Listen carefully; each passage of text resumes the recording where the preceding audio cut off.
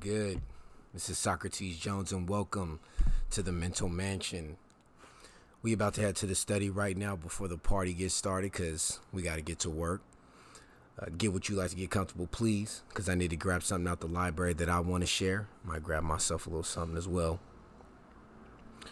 I want to get into the subject of loss or losing, whatever you want to call it, however you want it to be labeled. We all lose something. Interests, people, materials. I lost a friend recently who at this time had to leave behind 3 sons. But how do we not lose sight of someone like my friend? How am I able to remember that we met at Samuel Jackman Middle School?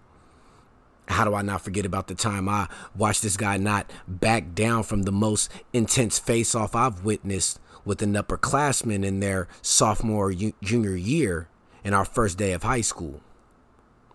How do we not lose sight of these memories? How do we lose interest, connections, friendships, ourselves? How do we overcome this loss? We overcome it by applying the same abilities and the same effort that we've constantly used before. The same abilities that will either drive us to leaving a better memory or legacy, or leave us emotionally and physically damaged without the time or ability to accomplish our goals, or even put in the work that is needed to be complete or left for us to finish. And the abilities that I speak of that we must recall and bring to the forefront of our minds is the abilities to use our attention and focus. Outside the many other factors that come with life, what we encounter, the things we involve ourselves with, we may lose sight of some of these 2 important abilities: attention and focus. But what is attention? What is the difference between focus and attention? I had to look it up. Google says attention flows from moment to moment, and focus is the center of what has your interests or keeping you busy. We give our attention to all sorts of things, especially during this time, the online videos. I gave my attention to the Fabulous and Jadakiss battle and the Snoop Dogg and DMX battle. I see women focusing on the makeup tutorials or looking at the Ari Lennoxes of the world. My nephew focuses on his Fortnite skills to becoming the best. My other nephew, who was 3, gives all his focused attention to his iPad and will give me no attention at all. I mean, he knows it at 3. I'm bothering him. He wants that only. You just are either going to sit there and watch the video, or you don't bother me.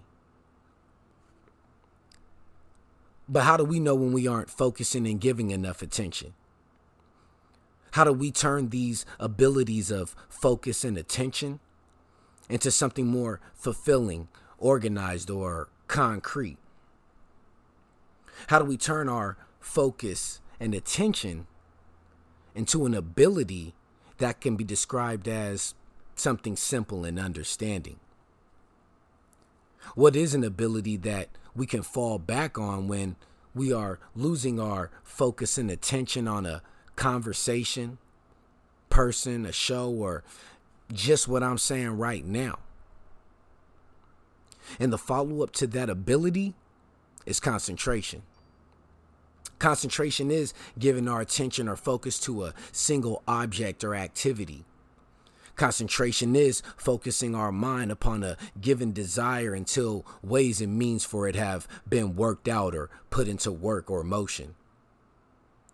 Concentration with habits and practice can help focus our attention on things that can help us with not only overcoming a loss, but concentrating on building a more comfortable future for us to rest on.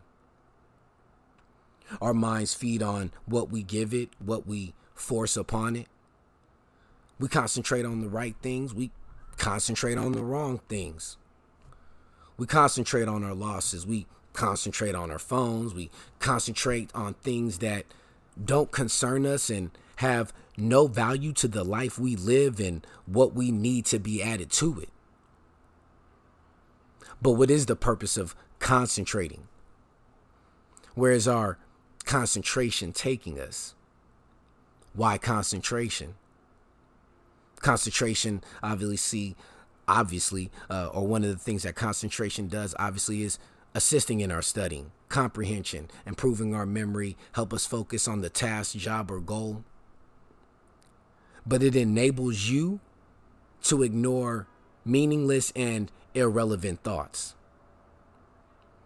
The things that go off in our minds, the ideas, those thoughts, they may create emotions or feelings that may cause us to act, especially if it's a deep-seated feeling in our mind or conscious. Concentration controls our focus and attention. I concentrate on one of my favorite games. Metal Gear Solid, right? I'm sneaking around. I'm hiding in the box for those who are familiar or play this game. Hitting people with the tranquilizers. But we may be looking to beat a roommate or friend in friendly competition. We may be concentrating on how many trips we can take to escape our sobering reality into a more pleasing spectacle of luxury that still comes with a price. We already know these things, but some of us tend to forget or neglect and possibly let it slip away. When we are at work or at school, where is this concentration? Where is our focus and attention to the people in our lives or friends and family? When is the last time we reached out to that person we haven't spoken to in a while and concentrated on possibly some of the good times, and hopefully, if things haven't taken that turn for the worse, possibly what could have gone wrong? I messed up on some relationships, and I look to concentrate on ways to hopefully not make those same mistakes and fall back into a pattern of behavior myself. Maybe we are taking an online class. Are we concentrating on the segments being played and forming us of information that is helpful to further our success and possibly certify our self-education? What about the people who we wrong or who wrong us? Does this attention and focus justify the amount of concentration we place to dehumanize one another? We got to remember the mind feeds on what we give it or what we force upon it. And if you can understand concentration, then you may also relate with having a goal, an accomplishment, or confirmation of success.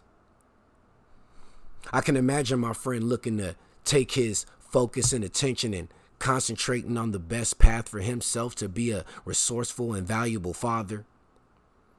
I can imagine him looking to study the work to be a valid source of knowledge and information on work from the bathroom to the kitchen sink. I can imagine him concentrating on the work he may have done in someone's home or business, wondering if he did it right. I remember getting his attention for the information he would share with us when we had an issue with our own places or jobs that I seen that others were on. This man had to take his attention and focus away from his San Francisco 49ers. I'm a Cowboys fan. The fishing. And he had to concentrate on something that would allow him to be the best provider he could be for himself and his family. What are some ways we can improve these abilities? Attention, focus, and concentration. What are things we can do that are effortless for us to improve these abilities? Well, we could always go to Google and click a link that is to our interests and captures our attention. We can use the concentration we place on those same lyrics that are a reflection of our lives or a reflection of ourselves. And we can start recording and writing down what happens in our own daily lives, even the repetitious ones, whether it's going to work, going home, the grocery store. It may help you concentrate and possibly focusing and breaking out of a predictable lifestyle. What about working with one another? One of our greatest challenges is working with one another. My teacher Mr. Hill would say, something in human nature makes us resent the impact of new ideas. We hate to be disturbed in the beliefs and prejudices that have been handed down with the family furniture. We all need a change in our mental environment, just like eating a variety of foods or wearing a different pair of socks or underwear, if we're even doing that at all during this quarantine. Our minds are more alert, we're more accurate, we are able to recall information easier. If we find information that is useful outside of our normal lives, we may find that we surprise even those in our inner circle. Don't be afraid of real information, because it can make the difference between our success and our failure. This is for my friends' sons and other sons and brothers out there. There was a man who had 7 children. Now, the story says he has 7 sons, but for this illustration, I just wanted to use the word children. But the father called his children together and had prepared a bundle of sticks which were tied together, and he asked his children to break the bundle of sticks. Each child tried and was unable to break them. The father then cuts the strings and handed one of the sticks to each one of his children and asked them to break it with their knee. Once all the sticks had been broken, he says, "You work together in harmony, you resemble the bundle of sticks, and no one can defeat you. But when y'all fighting amongst yourselves, anyone can defeat you one at a time."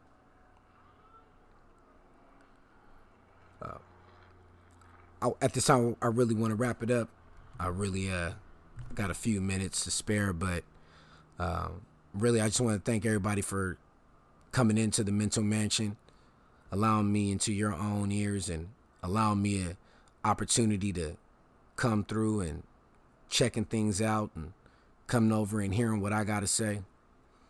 But I wanted to make clear that this is just one small part of what we have here.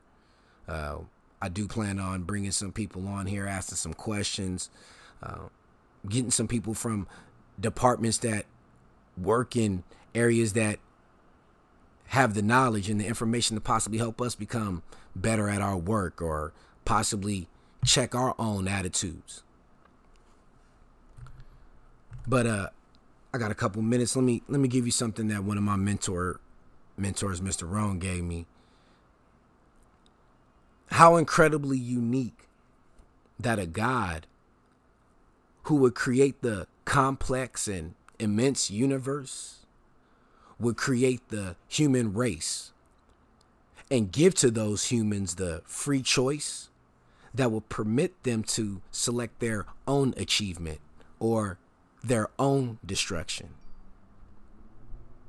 This strange but all-knowing God gave to us a delicately balanced sphere called Earth, and on it, he placed an intelligent human who will either develop it or destroy it. How terribly fascinating that God would leave both projects, Earth as well as humans, unfinished. Across the rivers and streams, there were no bridges already built. He left pictures unpainted, songs unsung, the book unwritten, and space unexplored. For the accomplishment of those things, God created the unfinished human who, within their heart and mind, has the capacity to do all these things and more, depending upon their own choice. Attitude determines choice, and choice determines results. All that we are and all that we can become has indeed been left unto us. This has been a public service announcement in loving memory of the homie Grant Marcy. See you when I get there, sir. Now let's get this party started.